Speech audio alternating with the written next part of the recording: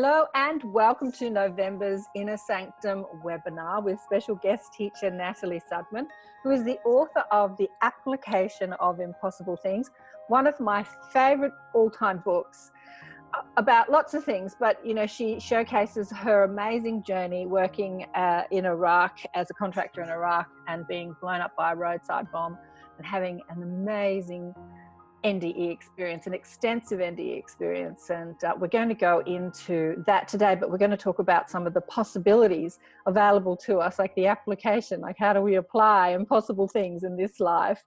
So I'm so excited to introduce you to Natalie today, who I'll just get her to share a little bit of her journey, and then you can all jump on and ask her questions, and we'll take it from there. Hi, Natalie. Hi, Karen. Thanks for having me. And Natalie, I have to say, Natalie is also the most exquisite artist. If you go to nataliesudman.com, you'll see her art. And just behind her, she's at a friend's place at the moment, but just behind her, you'll see one of her paintings. Obviously, her friend is as much of a fan of her art as me. I was just saying, I want her art on my walls. But Natalie, let's start at the beginning. So I'm just going to give people a little bit of insight into you. You're already very spiritual, already chatting to your mob or your guides, and downloading and having this lovely spiritual life, but you decided it might be fun to go over to a war zone and work over. Let's talk about that decision. That decision? I was working as an archaeologist for a federal agency, and I was applying for jobs overseas, and I wasn't getting anything. I wasn't finding anything. And then there was a call out to all federal agencies for people to come help the Corps of Engineers down on Hurricane Katrina cleanup. So I volunteered to go do that. So I went down to Louisiana and Mississippi altogether for about 2.5 months or so.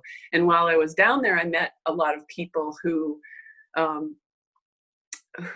had worked in other parts of the world. And so when I got home, I got a call from one of them and said, hey, we've got jobs in Iraq if you want to go to Iraq. If you want to go? And I said, oh, sure. I hung up the phone and went, what did I just say? But I was curious. So I thought, well, go ahead, try it, see what happens. So that's how I ended up going over there. And I was not a contractor. The military actually has quite a few civilians working for it, under it. So I was actually an employee of the Army, which is the reason I say that is because it's quite different. The people who work for the Army make a lot less money, and we are not tax exempt. And so we didn't have it quite as posh as some of the contractors did, but anyway, that's how I got over there. Yeah. So you're riding in a truck, and after a busy day, you're exhausted. What happens next? So we had gone out, and I'd gone out in the field outside the wire with 3 other colleagues. So 2 of us were in one truck, 2 in another truck, and then we each had guards, and we had a lead truck and a gun truck. All the guards were in those trucks too. So we had visited a few construction sites, and we were on our way home, and I was tired, and I was bored too. Riding in trucks with ballistic glass, and it's just not that interesting after a while. So I was kind of head on hand, half asleep, and all of a sudden I was not. Mm-hmm. And, you want me to just keep going? Yep. Okay. So I was in the truck, and then I was not. I was standing on a sort of stage with just an array of beings all around me, as if I was in a stadium or something. And all those beings, we were all communicating. I was downloading information to them, is how I describe that. And they were accepting that information and processing it, digesting it, whatever. And this transfer of information was like a transfer. It wasn't me talking to them or something. It was more like just projecting this information to them. And then they were taking it in like a download or something. And I'm just going to tell you the bare bones right now. So when I was done kind of downloading that information, I told them that I wasn't going to go back. I had no interest in going back to this world. It didn't interest me at all. I was done. And they communicated that was fine. But what if they helped me out doing this, or, you know, kind of helped me set up doing this, or if I did some stuff for them. And it sounded kind of interesting. So in the same way that I just jumped right in and said, yeah, to Iraq, I did it again with these people. I said, oh yeah, okay, I'll go back. So as soon as I kind of just agreed to what they suggested, then what I call blink. I just blinked. I was in this place, kind of this stadium atmosphere, and then I was not. I was in what I describe as just kind of this no space, no time. The space that was kind of a velvety black, and in this space at first I didn't have a form. I didn't perceive myself as having a form, or certainly not a human form. It was like I was consciousness. And at first there was a couple of beings there that were kind of tuning my consciousness, or it was kind of like they were mechanics in a car shop or something. They were just tinkering with things and tuning things up. And then after a while, and it was also, I call it the deep rest environment, because I don't know how long I was there, but it was deeply, deeply restful and rejuvenating. And I just felt like I just got more and more and more relaxed and felt better and better and better and better. And at some point I started to sort of page through my life. And, you know, people talk about a life review, but for me, it felt more like just kind of a leisurely flip through the photo book or something, you know. And maybe I'll talk later about what I was thinking at the time, but there wasn't judgment in the way that you might think, or I've heard some other people describe their life review. Yeah. It wasn't like that for me. It was very relaxing. It was very interesting, but there was no judgment there. And so when I kind of finished all that and felt like I was fully rested, then I blinked back to that stadium environment. And it's like we were exchanging some more information about what I had agreed to do. And I talk about this level being kind of the architect level of the project that I had taken on. You know, this is the big view kinds of things that we were discussing. And then when we were done, I blinked again, and I was with then two other beings, one of whom I knew really well, and the other one I felt like was kind of learning from us or something, or just didn't have the level of skill. But we were looking down at the truck, the blown up truck, and us in the truck from about a 45-degree angle and up above the truck.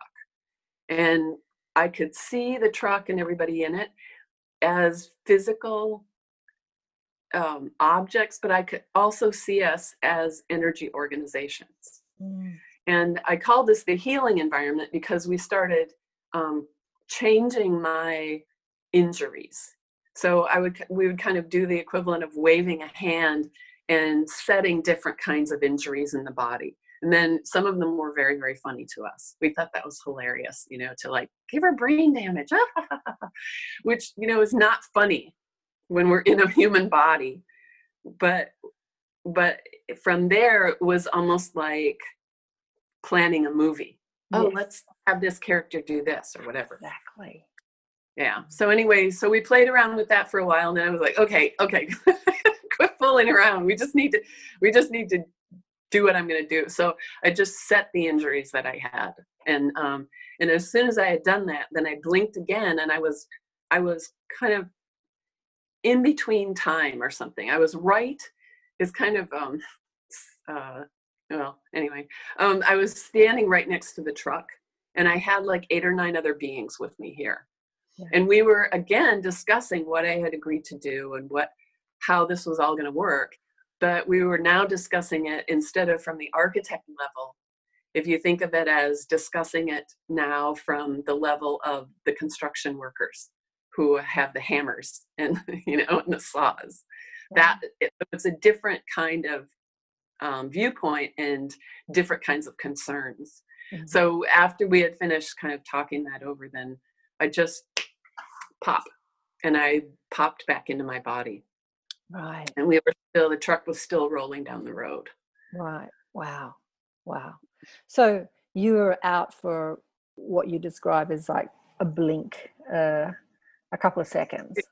It can't have been very long. It can't have been more than, You know what I love about this is how it talks about the nature of time, in that we're in an environment where time is actually an illusion, but we are in agreement to this illusion that we call time. And actually, how we can play with time. I play with time all the time. And when we're stressing how time flies, and when we're relaxed how time slows, and it's beautiful to play with time. I've played with time many times. I've been in a car which I know takes me half an hour to get from one point to another, and I'm in peak hour traffic, so it should take me 45 minutes. And if I turn the music up really loud and sing all the way there, I'm there in about 10 or 15 minutes, which is impossible. It's like time, Yeah. And another thing I love about this is the nature of the agreements that we have, and how we agree to, a lot of it before we come, and how we're in agreement from our broader perspective to a lot of what we're going through. Because we see the trauma and the tragedy is so beneficial. Or not trauma. We don't see it as trauma from that point of view. It's like another way I often describe it is a child falls down and scrapes her knee a little bit, and goes screaming and crying to her mom, end of the world, and the mom goes, oh no, and kisses it, and the little kid stops crying. It's like, oh, now it's okay. It's like, you don't have the same perspective. Exactly. So, we're the little kids going, oh my God, it lasts forever. It's going to be horrible. And yet, once we leave the body, we're like, oh, that was just a blink. That was nothing. It was not a problem. So, and that's not to minimize what we go through here on Earth. It feels real. And when we're in it, it is real because we're in it. Yeah. If you're playing in a play, then you're putting yourself in that play, and you're playing it to the hilt in order to make it a good play, and we're kind of doing the same thing. Yeah. And I also, I do psychic readings for people. So I get a lot of people asking, well, what is this about? Why is this happening in my life? And sometimes I get the answer that you don't need to know that. That's not going to help you. That's not going to help you. We want to know what's going on next. We want to know, what is this all about? And sometimes it's not going to help us to know that. I don't remember a lot of the stuff, whatever I said that I was going to come down here and do. I remember one thing from that right now. And it doesn't bother me. That's okay. It's like, you don't sit down to play a game of, say, Monopoly with a friend, and someone else comes in and says, okay, this is what's going to happen. You're going to get all these properties. You're going to get all these properties. You're going to get all this money, and this is going to happen, and then you're going to win. And then that person gets up and walks away. You're going to look at your friend and go, well, now we don't have to play. Exactly. I play because I know what's going to happen. So sometimes, even an experience like mine is not necessarily going to help me with some things. I've also had people say, well, your life must be so much easier. I'm like, why do you think that? It's not any different than yours or anybody else's. The only thing that's changed is the way I think about things. Yeah. And anybody can change the way they think about things. Yeah, exactly. A lot of people who have, as you've coined, the spiritually transformative experience, everybody thinks because they've had this amazing experience that they've got all the answers. But as you say, It doesn't work that way. It's like watching a movie and somebody tells you the end of the movie. It's like, Yeah. you're like, what happens? What happens? When I watch movies with my daughter, she's saying, what's happening? What happened next? What happens? What happens? I'm like, watch the movie. Stop asking me what happens. Right. But that's the mind, that's what we do. We want to know the next step, the next step. And there are so many millions of teachers on the planet that are saying, don't worry about the next step, stay in the moment. Right. That's where the juice is. Stop asking what's happening next. Stop going to the psychic and saying, read my future. Like, be in the moment. Eckhart Tolle, be in the moment. Be in the moment. That's where the juice is. Yeah. It's one of the things that I often tell people is instead of asking yourself why, ask yourself, how do I best handle this right now? I must, if this has come to me, just assume that I know everything I need to know about that right now. So just handle it the best way I know how right now. And then, if it happens again, I'll know a little bit more and I'll handle it a little bit better or whatever. Or I may, if I handle it right now in the best way I know how, I may have just done everything I need to do and it'll never happen again. You don't know, but all you've got is now. Yeah. So instead of why, and trying to figure it all out, how about just going, well, how do I best handle this today, right now? You know what else I love about your story? I love how it talks about the nature of the support that we have from that non-physical realm. Just because we can't necessarily see them or even hear them or feel them, I think everybody can actually. I think everyone can feel them, but our logical brains can't. They're there, and then as you say, you stood on a stage and there were thousands of them. A lot of people are saying, do I have a guardian angel or do I have a spirit guide? And the answer is, well, actually, thousands of them. And I believe everybody does. It's some capacity. You might not be aware of the thousands from this perspective. You might not even be aware from the next perspective. You might leave the body and go to another perspective. And then you might go to another realm and another realm and another realm. But, when you're kind of in that expansive arena, you'll see that we're one with just everyone, everything and everyone. But also something that you said about the downloading, because a lot of people think that, this ability to be telepathic and feel and download like they do in the Matrix, download the information and upload information like a computer does. But we're doing that all the time here in this physical realm. We don't have to be dead to do that. Whether we know it or not, we are. Absolutely. Do you want to speak a little bit about what that felt like? Oh, what it felt like? I never thought about describing that.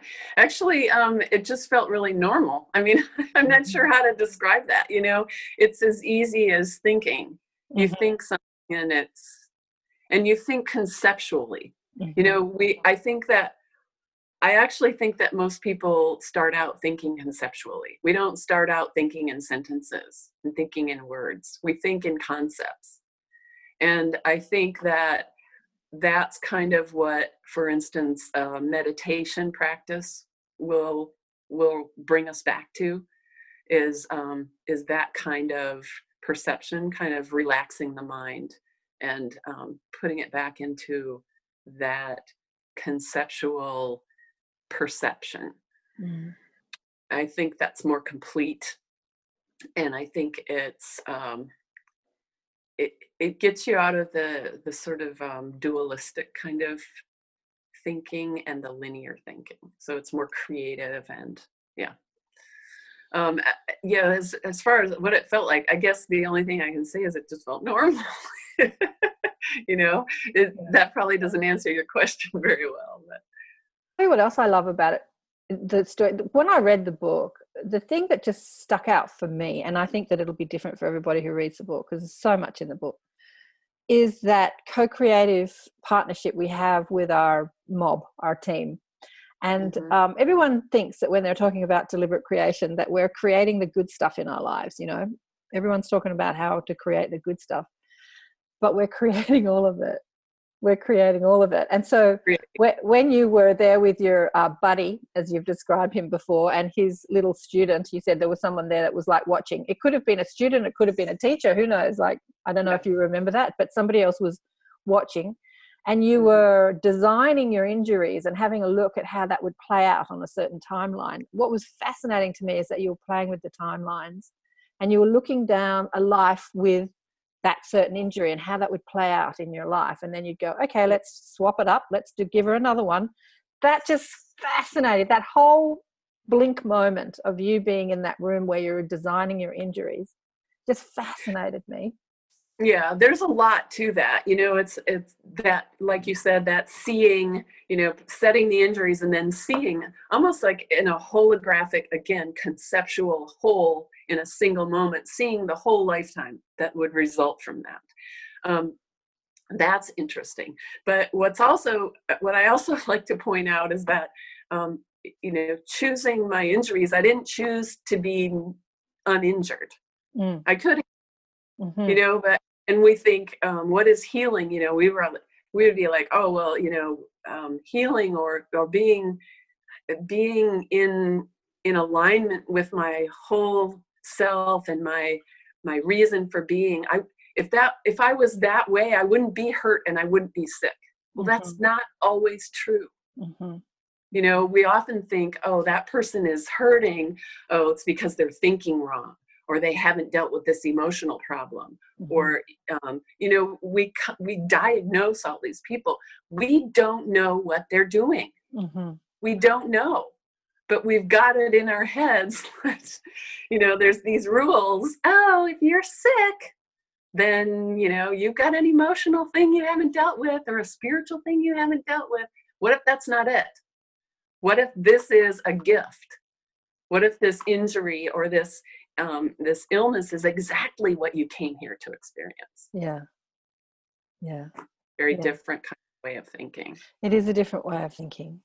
Yeah, because from that non-physical perspective, we don't know what it feels like to be in pain, or we don't know what it feels like to feel separated, and we don't know what it feels like it may just have to figure. We need to go. We need to what? It may just take us exactly where we need to go. It may be the most efficient way to get where we want to be. To know what we want to know, or to touch the people we want to touch, or whatever. It may not be that you as a being need to experience that pain, but that pain is just part of the experience. And for instance, giving birth to a baby, you don't say, well, this is because I need to experience some pain. No, you go, I'm having a baby, and that's just a side effect. That's just there. It's just part of it. You just deal with it. I also am wary of saying, well, that's true of everybody.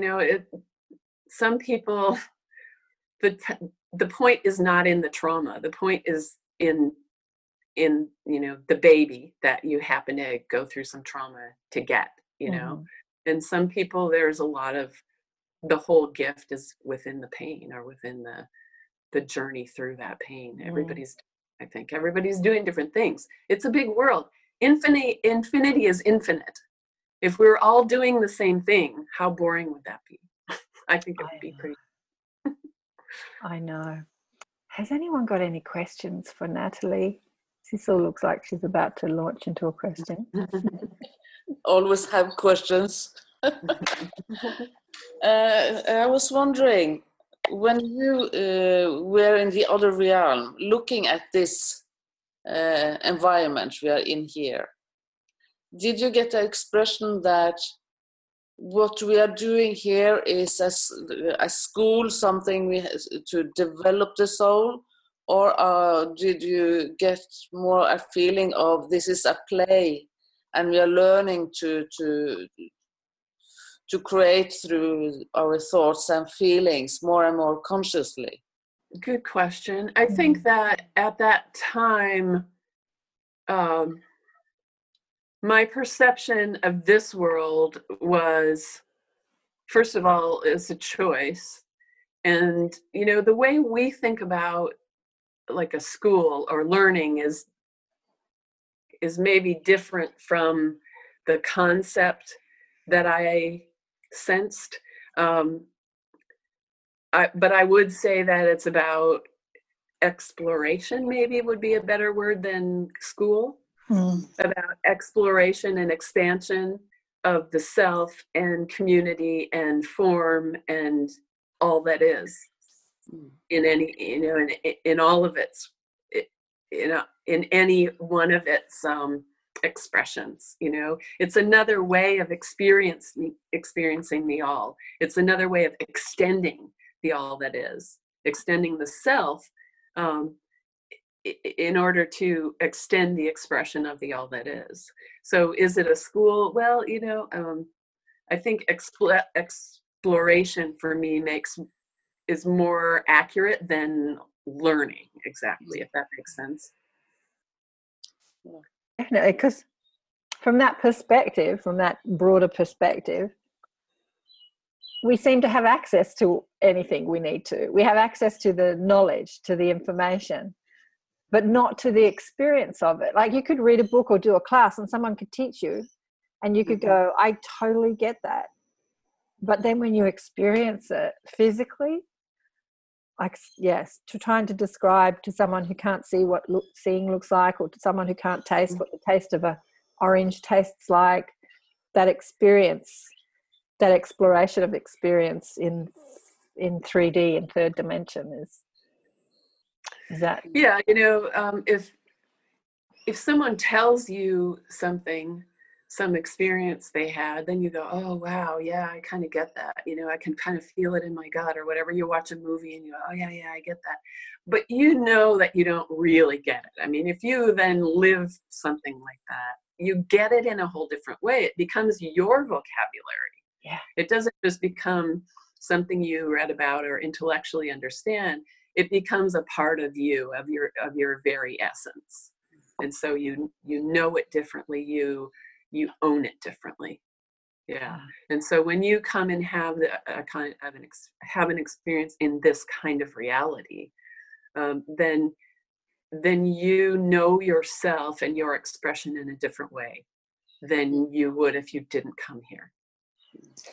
But as you had that experience, coming back to this realm and having the memories of it, the world for you is very different from a person who hasn't had the same experience of the other realm.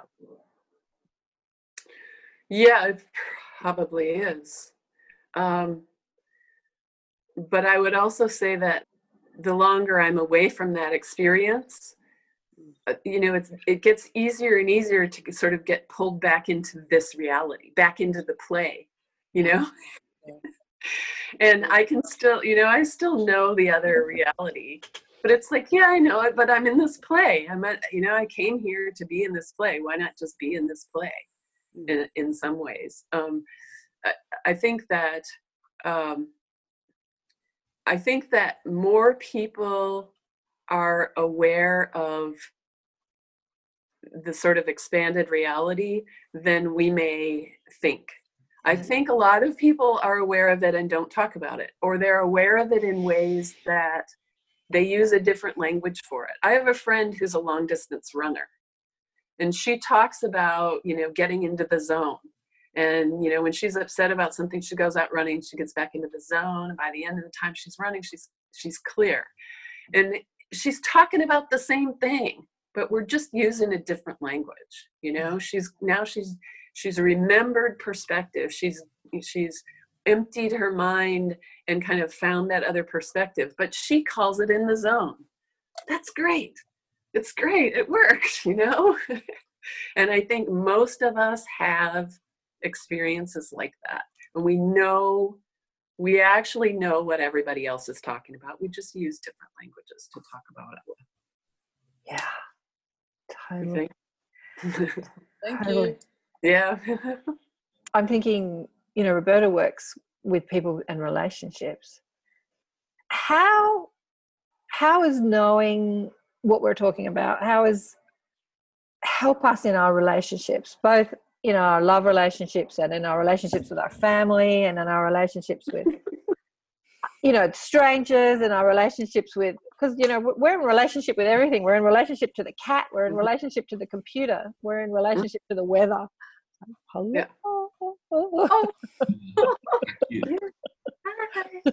I love black cats. How does it help us in relationships, knowing about this thing? Yeah. Well, okay, so a couple of things. So I think that a lot of times when I still get angry at people and frustrated and go, oh, I don't like that person at all. I don't love everybody. Ooh. I just don't, there's people I don't like, whatever. But now when I feel that way, instead of thinking, instead of maybe thinking that that's all they are, is that behavior or that personality, it's possible for me to say, wait, this is what they're playing. This is the role they're playing. That doesn't mean that's who they are. It's even possible for me, maybe because of some other skills, I don't know, but I can kind of sometimes tune into that bigger being of theirs and find that kind of affection for them, or at least respect. At least say, well, they are also part of this, all that is. They are related to me. They're my relations. Yeah. So I can dislike them, but I can't condemn them. I can't deny them. Yeah. I have to say they are. And as soon as I say they are, instead of they are this, they are that, they are whatever, instead of, if I cut all that other stuff out and just say they are, then I go, oh, okay. They're legit, It's a different way of perceiving someone or something. I mean, you can do the same thing with a tree, It doesn't matter what you're in relationship to. Another thing, okay, so that's one thing. The other thing I want to say is that, people talk about, be in your heart, open your heart, love everybody. And I say, you're never going to love everybody. You're just not going to like everybody. That's the way it is, love, like, whatever. Instead, if you can go into that heart space of yours and find your affinity for yourself and get to know yourself and love yourself, all the rest of it is going to be taken care of with no effort. It's all the rest of that is going to be a side effect of loving yourself and liking yourself and appreciating yourself. Yeah. When you come to that place, you're not going to be afraid of anybody. You're not going to feel threatened by anybody. You're not going to be irritated by anybody. They'll just be like, I don't care to be around that person, but whatever, you're going to, a lot of that frustration and that competition that we get into in relationships will be gone. Mm-hmm. Now, that's one of those messages that you need to experience to understand, because I can't tell you how many times people said, love yourself. Like, I've been listening to that for 40 years, love yourself, love yourself, love yourself. And people are like, okay, I'm going to love myself. I'll go buy some more shoes, or I'll go and have a massage. That's why I use different words. For instance, I say affinity for yourself. Find that affinity for yourself. Mm-hmm. Find that kind of place where you resonate with yourself, where you're like, oh, I feel even more like myself. Yeah. Where you can look at the bad things about yourself, or the hard things, or the weak things, and say, you know what? I'm not crazy about those things, but they're mine. Yeah. They're all mine. And go, it's okay. Some of the crap comes with the good stuff. It's okay. Yeah. I like myself. When you come to that place, then you're going to know yourself in a different way and experience yourself in a different way. And when you do that, you experience everything around you in a different way. Absolutely. Absolutely. Mm-hmm. Absolutely. I think for me, it was listening to people like you, Natalie, and many, many others. I have not had an NDE. I've had plenty of transformative experiences, the spiritual experiences. But it was knowing myself as soul, and not my body, personality, my mind, or my thoughts, but as a courageous soul that came into this third dimensional environment. Because I reckon you've got to be courageous to come here, because where we come from, like when I listen to people who speak about heaven and afterlife and where we come from, is just so incredibly, sublimely, like beautiful love, light, liquid love, light, whatever, unconditional love. And we come into this contrasting, polarized environment. I'm thinking, now that's a brave soul. Like, that's someone who's climbing Mount Everest. I agree. And wow. I just think, you know, the love for that decision makes you love yourself more, I think. And then to go through what we go through, the illness and the traumas and the death and all that stuff that we go through, just the love to be up for that.